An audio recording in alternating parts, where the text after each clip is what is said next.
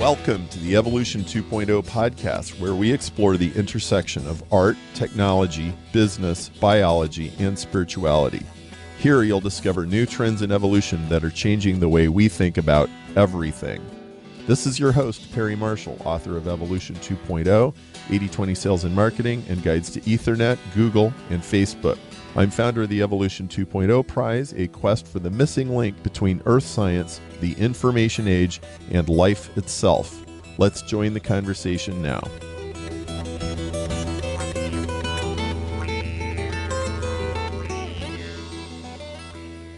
Good morning, Michael. How are you? Excellent. Good morning. I'm delighted to talk to you today. Likewise. Thank you so much. I'm just going to ask your permission, since the world has completely changed, since we even set this up. I definitely want to talk to you about your work, but I just kind of thought it might be appropriate could we start out just in the moment and talk about, you're at a big university, or I guess a medium university, you've got students, they've been sent home, you're doing research, you're trying to patch this together the way you can. You might have things to say about the virus itself. Do you mind if we just start out talking about that after I introduce you? Sure, I don't mind, although I'll warn you in advance, I don't have anything profound to say about it. I don't have any inside, I don't have any inside knowledge of it. I'm not a virologist. I can tell you how my lab and myself are handling it, but I don't have anything really deep to add to this, unfortunately. Okay, that's great. Then I won't try to go into that. But yeah, this is on everybody's mind. So here we go. This is Perry Marshall, and I am delighted to be here with Michael Levin. He is, I mentioned him to my friend Dennis Noble, and he said, he's a brilliant electrophysiologist. I think that is the title that he gave to you. So I don't know if that's your official title, but that's what a physiologist had to say. I love that, Dennis. I'm not an electrophysiologist, but I love Dennis, and we can certainly talk about electrophysiology.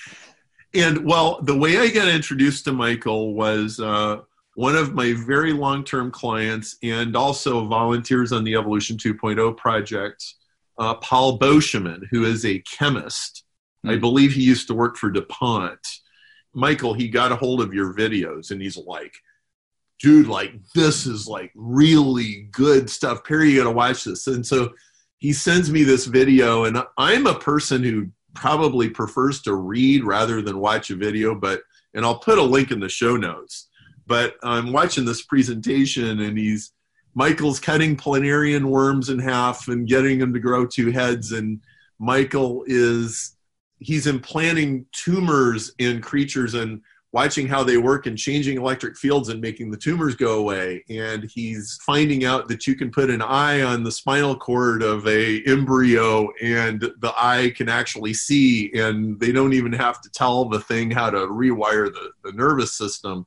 And it's just amazing things. And Michael, one of the things that really stood out was the number of times that you said things like, we have no idea how this works, but it happens.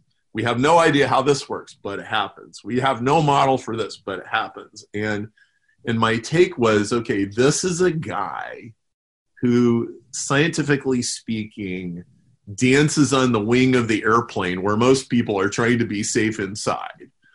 And I love that because it's I occasionally run into articles and authors where they make it sound like we've got everything figured out. I don't think we've got 1% of it figured out. Bingo. Do we even have 0.1% of it figured out? There are vast regions of dark matter in science that we just have no clue.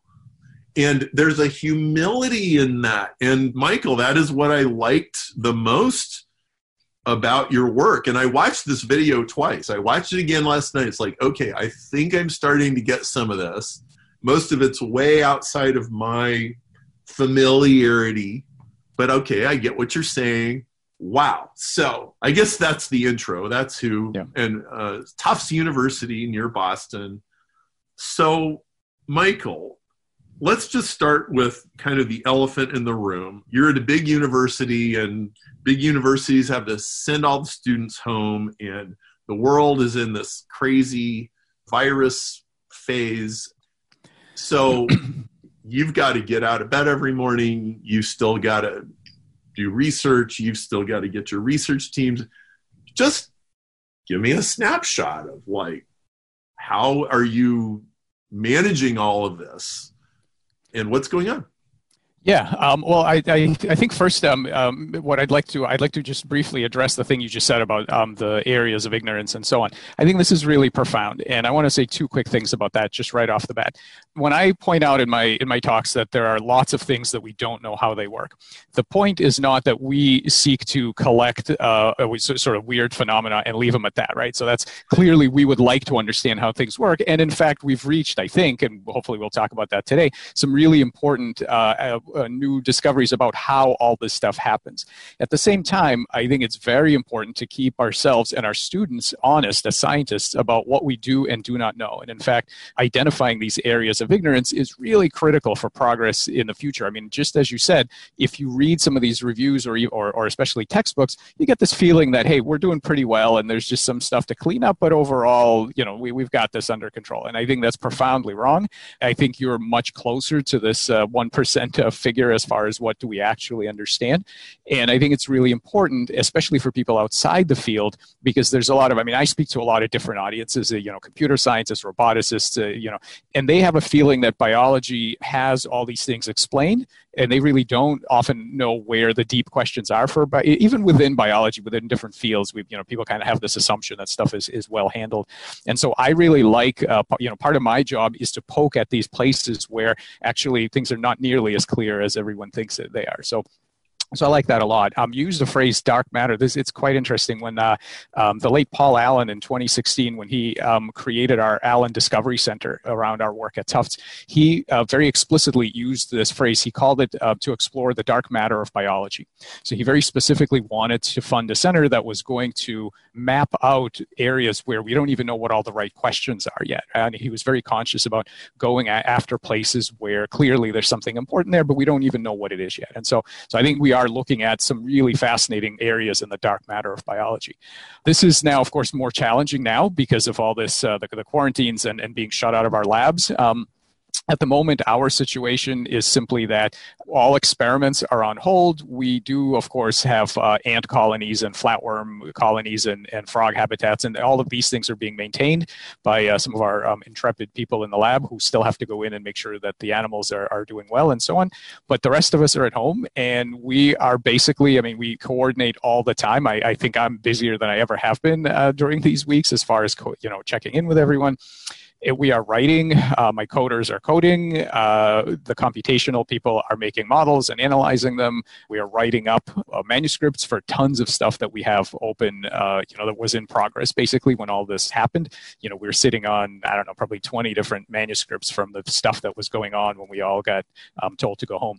So for now, that's it. It's, luckily a good chunk of my lab is computational and theoretical. And so there are people that can still do a lot of work on the in silico, so to speak, and everybody else is writing. Well, so how are you received?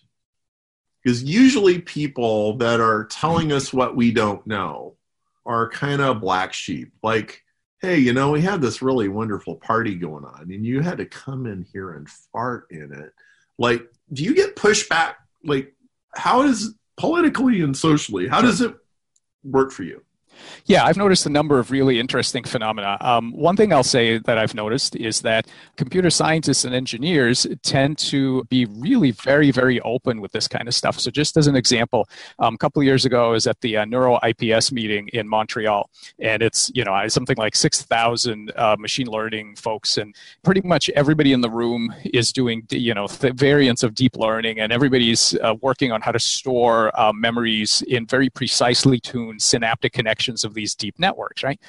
And so I gave a talk where the first 10 minutes of the talk was going over this example of, I went over two examples. The first is the butterfly example, where you take a caterpillar And you train the caterpillar for a particular memory, and then the caterpillar metamorphoses into a butterfly. And during this process, it has to completely rebuild its brain. I mean, the brain is basically taken apart. Many of the cells die. Most of the cells lose their connections because you're going from a soft-bodied robot that has to crawl and chew plants to a hard-bodied creature that's going to fly and drink nectar. So the whole brain is just totally redone. And guess what? The butterfly still remembers the original information. Now, what is this telling you? If you're somebody who sunk, you're Google or Microsoft who sunk all this money into deep learning, you're now finding out that, hey, there's a biological medium out there that can, where the memory remains, even though all of the connections get torn to shreds. So it's not in the synapses. So where is it, right? And so, but what was amazing is that and then I talked about our planaria work, where heck, you can cut off the brain entirely, and then they regenerate a brand new brain, and the memories come back.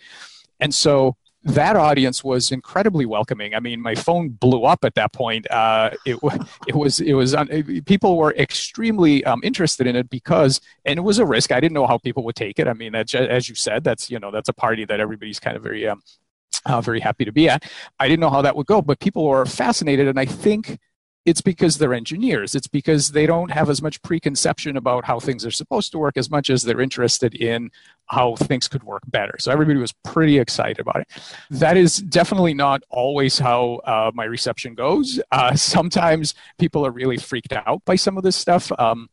What's interesting is that I give this talk to lots of audiences, regenerative medicine folks, cancer biology, developmental genetics, all over the place.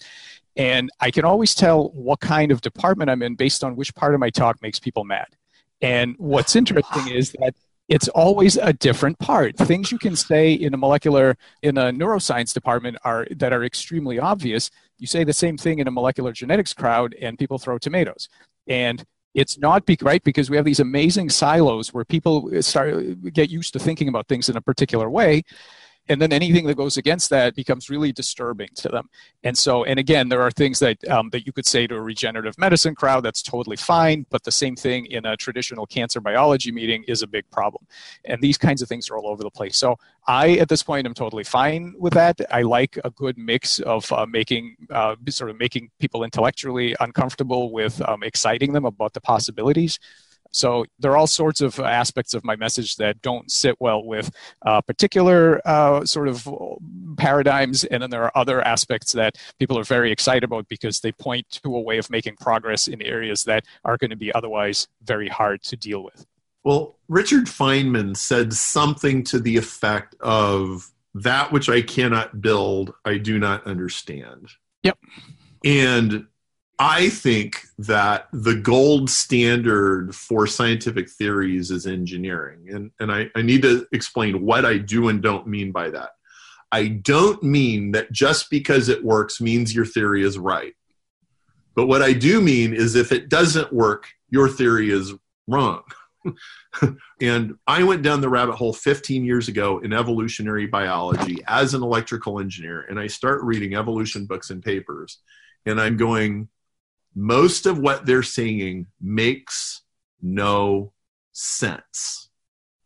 I could never build a computer software program with random mutation and natural selection all by itself, right? I would need a whole bunch of other mechanisms. And then eventually I started finding these in biology. They just weren't being talked about in most of the popular books. Well, so let me tell you a little story. For reasons I won't go into, because it's a whole nother story, I started doing interviews with scientists and asking them the question, on a scale of 1 to 10, 1 being good, 10 being bad, how bad is the politicization, polarization, difficulty of publishing, difficulty of getting grants, the bureaucracy, and political correctness? Like, how bad is it in your field? And when I talked to physicists and chemists, I got 3, 4 answers like that. When I talked to people in cancer and evolutionary biology, I get answers like 8. And one researcher who has done all of those fields actually, he said, I think I can tell you why. He says theoretical physics is a 3, and that's because the foundations of theoretical physics are very well understood. Nobody's arguing too much about that. He said, we still don't know what the foundations of biology are. And we still don't know what the foundations of cancer are. And so these fields develop dogmas that people cling to with certainty. And then if you show up and you have something that's against the zeitgeist, well, good luck getting something through peer review. That's how he described it. Would you say that what you're experiencing, like your own version of that, where you go to these different departments and there are sacred cows and taboos? Give me a reaction. Yeah, I think that certainly exists, and it's definitely an issue in some for some things. I think two things need to be said. I want to be clear that I'm not complaining in the sense that, I mean, over my career, we've been well funded. We publish all the time in mainstream journals. So I'm not complaining by any means. I'm not saying I've been unfairly treated by anybody. I don't have any axe to grind against the mainstream structures. I'm not complaining. Having said that, the reality is that, yes, absolutely, we spend an inordinate amount of time writing and rewriting and massaging things in a way that is designed not to freak anybody out, as opposed to just sort of putting things in the way that I think are the most accurate in terms of what I think is going on. Obviously, this isn't for primary data. This is for what do we think it means, right? That kind of stuff. And I think we have to spend a lot of time thinking about how to pitch something to specific audiences. And then part of that is worthwhile. We want our, I certainly want my my more junior scientists to think about how things are going to be best absorbed so that they can actually make an impact and not write these things that nobody is ever gonna read. So part of that is worthwhile, but for sure there are problems, and I think that most of these problems arise not because anybody is evil or trying to suppress new knowledge, or there's, I don't really, I've not seen any evidence of any kind of major conspiracies going on. I think most of these things are kind of inescapable limitations of humanity, meaning, everybody's only got so much attention span because the amount of knowledge is doubling. I forget how fast, but very rapidly. You've only got so much stuff to pay attention to. And so everybody has to kind of make this cutoff. Okay, here's this thing that's really weird. Am I going to dig into it now, or am I just going to sort of wait till it shows up in the textbook where everybody else has vetted, and then I'll pay attention? So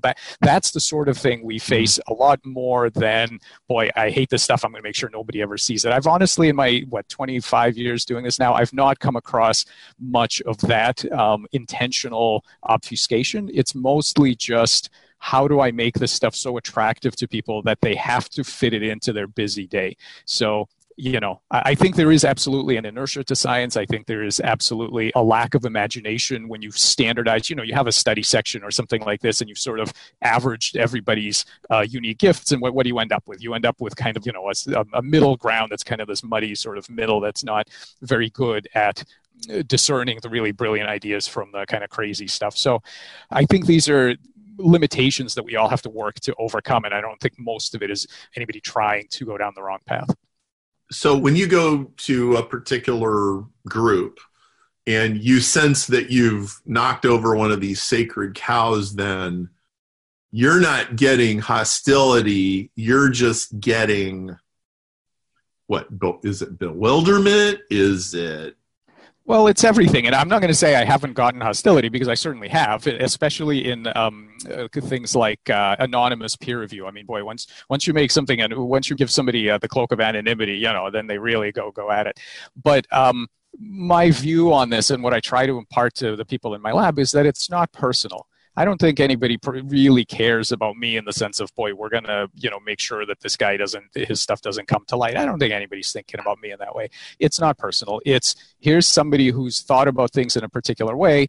Can I do a good enough job of getting my point across so that they are motivated to think about things in a different way? Now, that may be impossible for some people, but I found that largely it's quite possible. And this is also why, so I have a very limited travel schedule for, work and family reasons. When I'm invited by graduate student associations, I always go. Because if you think about it, if I give a talk to a large audience of well-funded PIs who have, they're funded for the next 10 years to do exactly what they're doing, how much impact am I really going to have? Who's going to change, right? Who's going to change what they do based on anything that I tell them? Whereas the postdocs and the grad students in the audience, their brains are still kind of soft. They're still thinking about what are they going to do in the future? What are the big questions? How do they want to think about things? And that's where I think all the impact happens. I frankly think that you're much more likely to impact science going forward by presenting another option to the young people who haven't really crystallized yet. So again, I never take this stuff personally, although certainly, this stuff happens and sometimes there is hostility, but I think it's on me, and I tell my people it's on us to present this in a way that it's inescapably compelling. If somebody's just not getting it, part of it's on them, but part of it's on you, because you have to make your stuff so clear. And I think that's probably why in physics there's less of it, because in physics in math, I think you have a greater opportunity to make something that's just inescapable. Here's what it is, and you follow and you see that I haven't made a mistake between lines 1 and 10. The conclusion is what it is, and what are you going to say after that? Biology isn't really like that. There's a lot of room for interpretation, but I really think it's on us to make sure that our interpretation of things is so compelling that people have no choice but to listen. And to a large extent, I'm happy with how that's gone. I don't really have any complaints about it. Well, that makes a lot of sense. And it also makes sense to me because I make my living in marketing. And, I think most of what most people think of as science is really marketing. And you use the word pitch, and that is the right word. How do a scientific paper, like it or not, is a sales pitch for a particular way of doing things. And the question is, did you prove that what you're pitching is correct? And I think that's also true in marketing. If it's an infomercial with an exercise machine, did you prove that the exercise machine is really going to make you healthier, or are you just going to shove it under your bed and forget about it, right? So that's exactly right. That's exactly right. And people complain a lot about the editors at various journals and how you have to appeal to them. Okay, but the real battle is appealing to the limited time of the community. What you really want is you want eyeballs on your stuff, and you want people who are in the position to do something with it and to move the ball forward. You're competing. It's very much that aspect of marketing, not because it's got to be fluff and sort of dressed up in a way that it's not. I don't mean that. I mean, you literally are competing for the limited attention. We all have only 24 hours in our day, right? And the people who are the most effective at getting stuff done, their time is the most limited. So how are you going to get them to read and understand what you're talking about? That's really the battle. Well, this is great. So let's shift gears a little bit. Let's talk about, there was a very interesting part in your video, which again, I'll put in the show notes, where you said there are two views of cancer and regeneration. So everybody knows what cancer is, but what regeneration is if I cut the leg off of the frog, does it grow back? If the kid smashes his end of his finger in a car door, does the finger grow back? And with young children, they actually do. And you've studied this in great depth. And you said in your video that there are two schools of thought about how regeneration relates to cancer. Could you explain the two views and what you've been doing with this? Sure. The first thing I want to do is enlarge a little bit what we mean by regeneration. So broadly speaking, the point of regeneration is not simply to grow back whatever was lost, but think about the problem that these cells have when something is lost. So let's say you're a salamander, and let's say somebody cuts off your arm. One of the things that the cells have to do is that they have to be able to they start growing, they start patterning, they're making this limb. The biggest thing for them to do is two things. Number one, to know what to do to make a limb, okay? And number two, to stop when they're done. And hardly anybody studies this last point because it's super critical. These cells are being called upon collectively to make a decision about a massively large measurable, the size and shape of an arm. And in fact, in some cases, this is actually remodeling, and I'll talk about some frog data where you're not regrowing it from scratch, you're actually remodeling things in place, you're moving stuff around. So it's a massive computational problem for them to know, hey, what does a standard salamander arm look like? And have we reached it? And can we stop? Now, to an engineer, or a cyberneticist, this is pretty obvious. It's error minimization. So you've got a set point. You know what your target looks like. You take a step, and you keep taking those steps. Kind of a means-ends analysis. You keep taking those steps until the error is zero or as small as you're willing to live with. Okay, that all presupposes that you know what the target is that you're trying to reach, and we'll talk about that in a minute as well. But the whole point of regeneration is not just regrowing stuff back, it's the ability to exert control over very small things, which are your cells and the pathways inside those cells, to achieve a very large goal state. So for me, the important thing about regeneration is that it's very much a pattern homeostatic process. It is the ability of the system collectively to harness the activity of cells towards a very large-scale outcome, an anatomy, an anatomical state. So we see this in regulative development, where let's say you can take mammalian embryos, cut them in half, and you still get two perfectly normal monozygotic twins. Or in regeneration, these are all instances of the same thing. They're the ability of cells to work together towards a global goal. Okay, so now we can talk about how this relates to cancer. So there are two basic views on cancer. Speaking very kind of roughly, the more popular modern view, although I think the cracks are now pretty deep in it, but the more modern view is that what happens in cancer is that you basically have a series of mutations that have irrevocably damaged a cell to the point where the typical growth controls are off. So now this thing is going to grow out of control. It will have clonal progeny, which will make a tumor. They'll metastasize, blah, blah, blah. So that view makes a very specific prediction. If you believe that that's what cancer is, then what it suggests is that animals which have very ready access to large numbers of proliferative cells, of plastic cells that don't know what they should be yet, should be very cancer prone, because this view is at the cellular level. It's a view that's focused on checkpoints from yeast and cell cycle control proteins and things like this that focus on the individual cell and talk about what happens when you have cells that are actually pretty comfortable proliferating like crazy, like you would have to have in a regenerative, in a highly regenerative animal to get a whole limb back. I mean, the rate of proliferation is incredible. It's faster than any tumor. And so, so the prediction would be that animals that are good regenerators would have huge cancer loads, because you have all these cells around that are really ready to proliferate, and they're plastic. They can be different types of cells. And so that would be the prediction that you would make. That prediction is incorrect. So it turns out that animals that are good regenerators have, in fact, the lowest rates of cancer.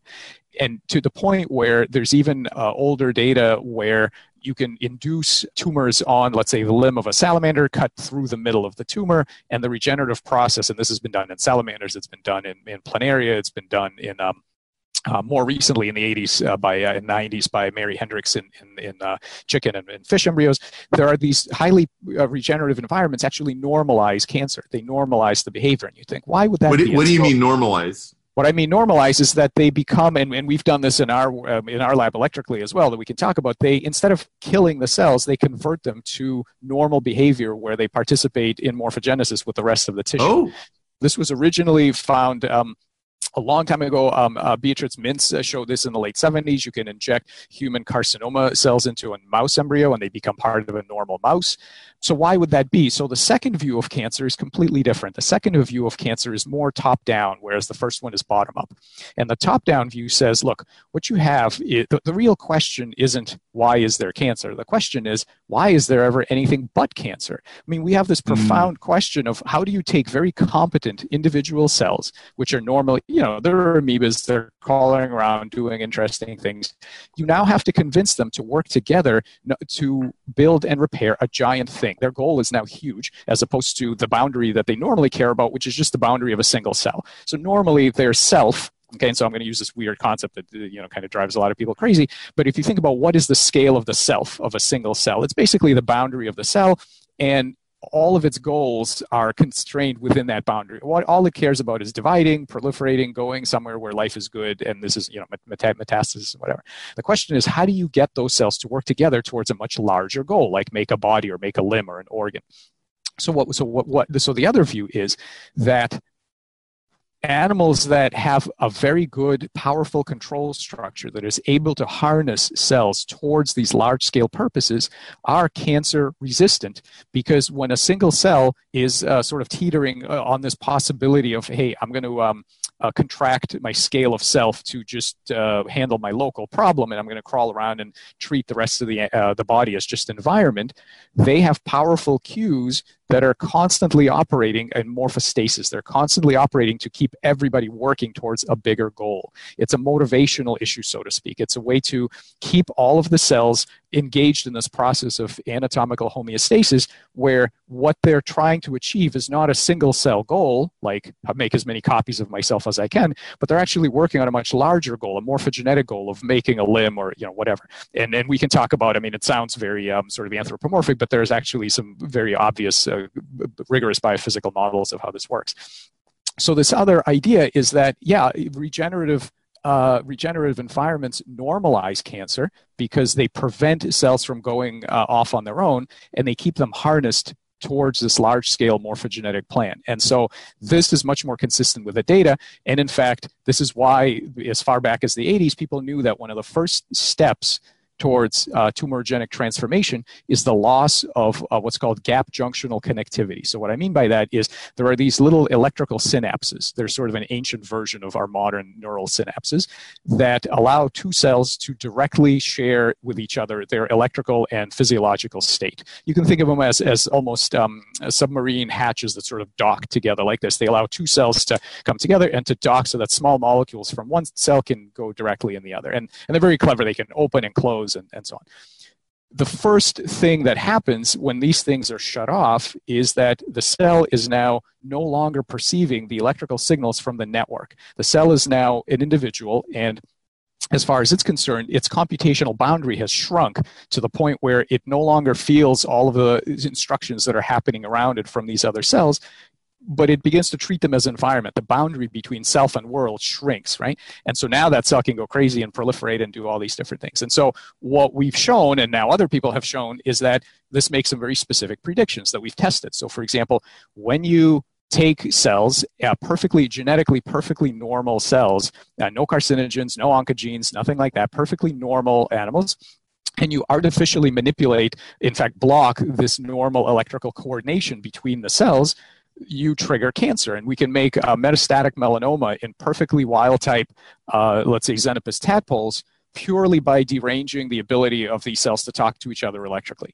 There's nothing genetically wrong with them. Even better, what you can do is you can take human oncogenes, throw them into these tadpoles, which normally cause tumors. If you do that, but at the same time you force the appropriate electrical communication between the cells, you keep them plugged into this large network that makes decisions about, hey, what are we making? We're not making a tumor, we're making an arm or a kidney or whatever. If you force this electrical connection, then despite the really strong presence of the oncogene, and we're talking KRAS and things like this, you will not get a tumor, and you will get normal cells that participate in normal morphogenetic functions. Now, I'm not saying that this cures every possible kind of cancer. I'm saying cancer is not one thing. There are many different phenomena here, but there's a really important sense in which cancer is not a single cell disease. It is a disease of communication. It's a disease of boundary between self and world, and not letting that boundary shrink to the level of a single cell, but keeping it at the network level, keeping it at the tissue or organ level. So cancer is a distortion of the cellular sense of self.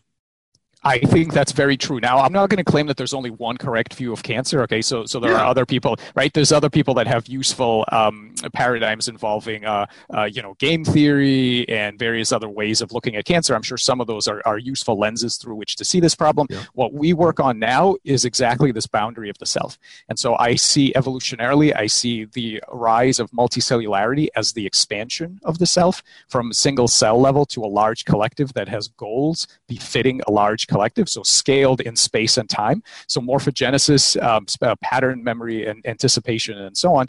And then cancer is a perhaps temporary reduction of that inflation back down. And I think the sense of self is dynamic, so it can grow and shrink during the lifetime of an individual at any level, so cells, tissues, and so on. And managing this is an important strategy going forward for biomedicine. So you sent me a couple months ago a bunch of papers you'd written, and one of them was in some kind of a psychology journal, and it was about biological sense of self. It was something along that line. Frontiers in psychology or something like that, yeah. And in that paper, you talked about how you are willingly anthropomorphizing biological behavior. You're comparing it to humans, and you pointed out that, there's also the excessive prohibition of anthropomorphisms. And traditionally in molecular biology, these kinds of anthropomorphisms have been very, very frowned upon. And my sense is that you can't make sense of this unless you invoke these kind of analogies. And in fact, I can't help but think of, even viruses, hot topic lately, are also changing the identity of cells too. That maybe you could even frame the virus problem in a similar light. Do you have any comments to make about that? So I don't have any wisdom on viruses specifically, but I want to talk about this anthropomorphic thing. It's a very interesting phenomenon. So of course you're right, molecular biologists hate that kind of stuff. And what's interesting about it is that on the one hand, at least in theory, what they're trying to do is avoid any kind of non-rigorous, woolly thinking. But in reality, by calling it anthropomorphic, so the root there is human, right? That's what you're going for. You're really breaking with the modern understanding of evolution, because these things that we're talking about, so memory, goal-directedness, learning, perception, all of these things, they didn't just show up in humans. I mean, it's completely magical thinking. I'm constantly just amazed at how people will say, you're telling me that this tissue can have memory? No, we have memory. And I say, what do you think you are, magic? I mean, you don't have anything that hasn't been around evolutionarily for probably 1 billion years. And so we need to now take very seriously the fact that all of the things that we think about as higher animal kinds of cognition, they have an evolutionary history. They don't just show up suddenly because we're humans and we're cool. This stuff has been around forever. And all of the molecular biology is catching up now, because now we know that our unicellular ancestors had all of the same, just from all the genomics we now know, our unicellular ancestors had all of the synaptic machinery we associate now with complex neurons. All of this stuff, you think biology wasn't doing learning and anticipation until humans came along? I mean, it's crazy. It's magical thinking.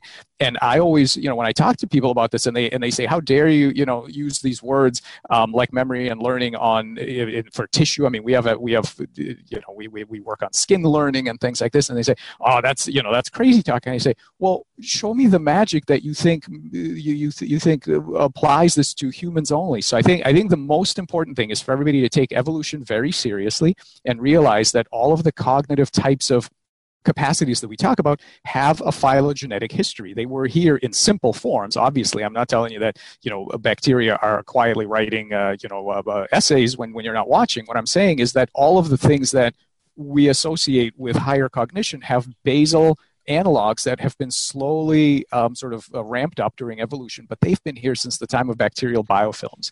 So this kind of essentialist binary thinking that there's real cognition, which is what humans, maybe the great apes do, and then there's everything else, which people talk about that as cognition, but that's not really.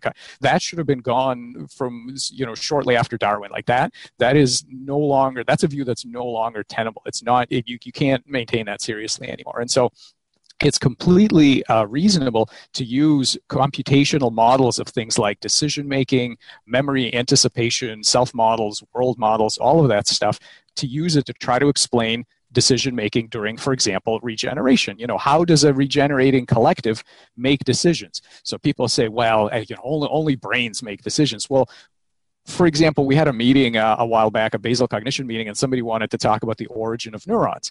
So he kind of got up and he wrote down four characteristics of neurons, and I immediately said, well, every cell in the body does this. And so then we had a 2-hour discussion of what exactly is a neuron. And guess what we found out is that there are some specializations, like the special shape and the speed with which it acts, but all of the things neural networks do, cell networks have been doing long before neurons and brains showed up. Bacterial biofilms do this. There's some very nice recent work on that.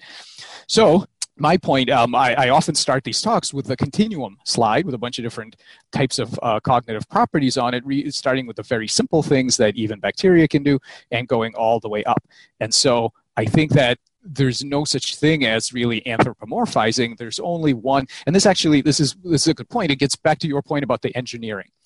I don't think that any of these things can be handled at the level of philosophy, where somebody says, I fundamentally don't believe in using anthropomorphic concepts below the higher mammals, and somebody else says, well, I do. Okay, that's great, and that's all philosophy. It gets us nowhere. What I think we need is a very clear engineering approach. The thing is very simple. Here's a model of memory and learning that I'm going to apply to a bunch of skin cells. Now, all we're going to do is we're going to find out, does that model get us to better experiments and better control in a regenerative medicine setting, or doesn't it? If after some number of years of working with this, we've gotten nowhere, then I will gladly say, okay, guess what? This was an inappropriate metaphor. It's gotten us nowhere, and that's that. On the other hand, if it gets us to better understanding and control of what's going on, then you have to say, no, it was a good metaphor. It was exactly appropriate, and it helped us get to new science and new capability. So I take a very pragmatic approach. It's sort of akin to Dennett's intentional stance, where he says, it makes sense to treat an agent as cognitive when that gives you the most ability to understand what the thing is about to do. And that's exactly what we're after. And I think regenerative medicine folks take to this pretty well, because in the end, they want an outcome. And if I tell them that we can get better regeneration by motivating a cellular collective with rewards and punishments, they say, fine, do whatever you got to do. Let's get that finger growing back. Whereas people who really are committed to a bottom-up perspective are against this kind of idea on fundamental grounds, which to me is nowhere. We need to be engineers about these things. So if I take your engineering modeling approach and I said, well, I have a hypothesis that not only does cognition happen in cells, but bacteria are better programmers than humans, and maybe my stomach has better memory than my brain because I just had a senior moment yesterday because I couldn't think of somebody's name. Like, would your research actually support that at the lowest levels of biology, there's actually more intelligence than there is in a room full of PhDs?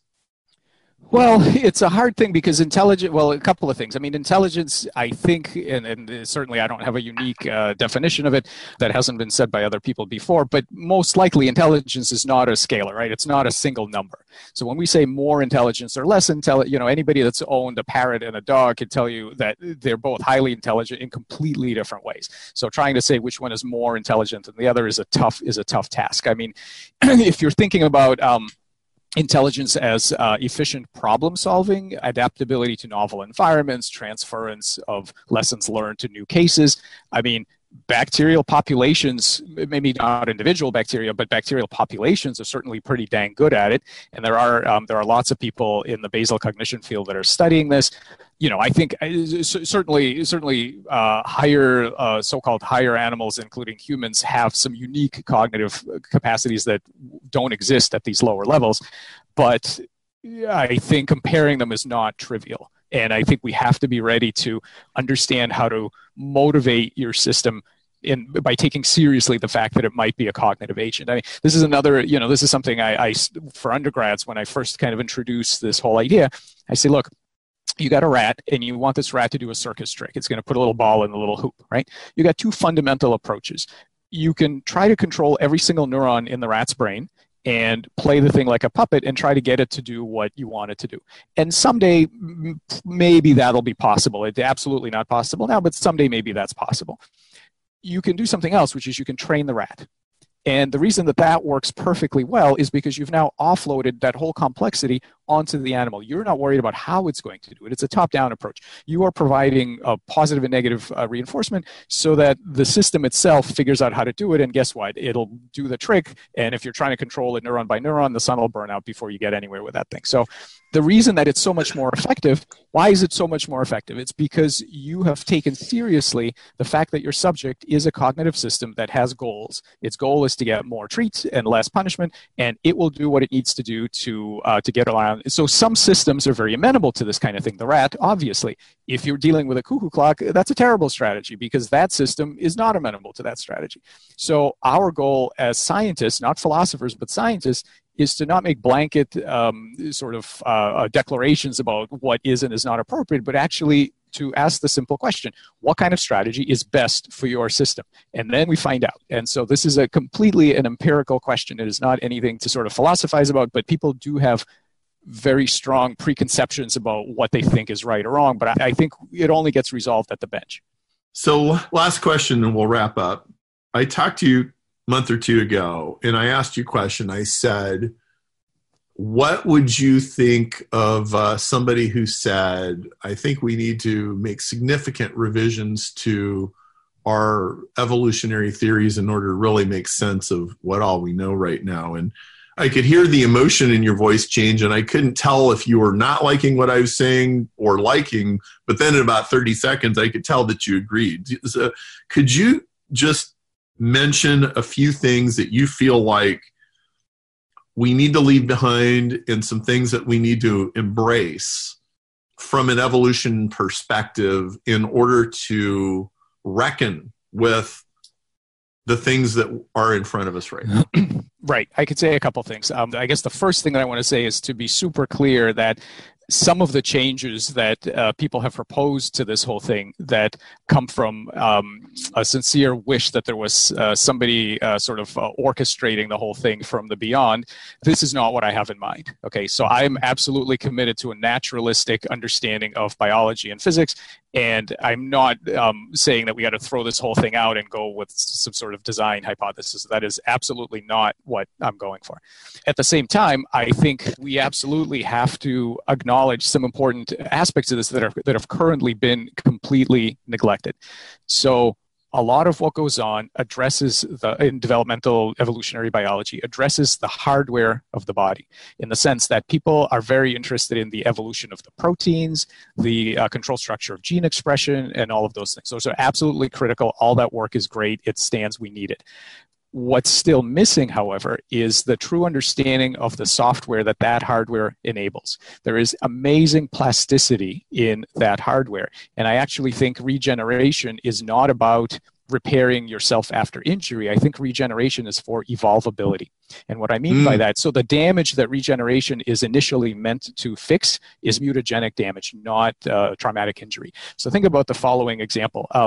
Two examples I'll just throw out there. One is that's been known for a long time, which is that if you, for example, have a developing vertebrate limb and you produce an extra bone, you don't just get a loose bone sitting there. In fact, you get an extra finger. So the other components, they know what to do when they see bone, the tendons, the neurons, the blood vessels, right? So what this means is that because the system, and it's not regeneration in the classic sense, but it is in the sense that I mentioned, which is pattern homeostasis. All of the pieces are trying to make order at a particular level, at the level of a finger, out of whatever is going on. So this means that if there's some error or a mutation or something else that is going to screw up the system, all the stuff around it helps out. It helps to try to still make it a coherent organism. This means that it greatly flattens the evolutionary landscape, the fitness landscape, because now, I mean, one of the biggest problems with evolution, when you first tell somebody this, who doesn't know about it, the theory of evolution, the first thing they say is, wait a minute, random changes in a complex system always make things worse. They hardly ever make things better. How is this whole thing supposed to work, right? That's the typical thing that everybody gets caught up on. So my point is that because the individual pieces are goal-directed, meaning not in a magical way, in a cybernetic way, meaning that it's, again, shaped by evolution, all the pieces are trying to reduce error from a specific homeostatic loop. These mutations that otherwise would have been deleterious and would have screwed up the system are now tolerable because everything around it still helps out. I'll give you another simple example. We discovered, so tadpoles, when they become frogs, they have to rearrange their face during metamorphosis. They have to move their eyes forward and their jaws come out. All this stuff has to happen. So it used to be thought that this was encoded somehow by the genome in a rote, hardwired way. So if all tadpoles start out at a particular configuration, all frogs look the same, well, then you just move all the different organs a particular way, and then you get your frog. So what we did was we made Picasso tadpoles. We made tadpoles where everything is in the wrong place. So the eyes are back here, the mouth is over here, everything's messed up. Well, guess what? When you do that, all of the different organs move around in really weird and unnatural paths until they get to a pretty normal frog face, and then they stop.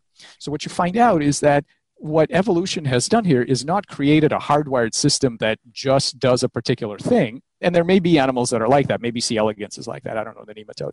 But what it's done here is produce a system that's much better than that. It's able to dynamically try to reduce the error between whatever's going on now and the target morphology that this thing has been evolutionarily selected for, to have a proper frog face.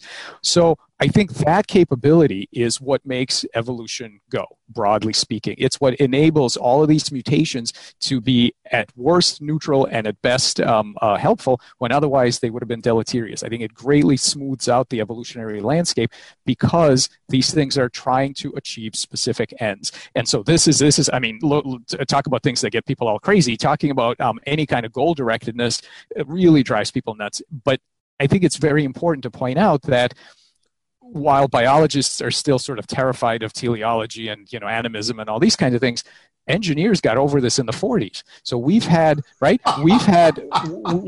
control theory and cybernetics since the 40s and 50s, and everybody and on that side of the aisle is super comfortable talking about non-magical artifacts that have goals and can pursue them. And this is like robotics and cybernetics has been all over this.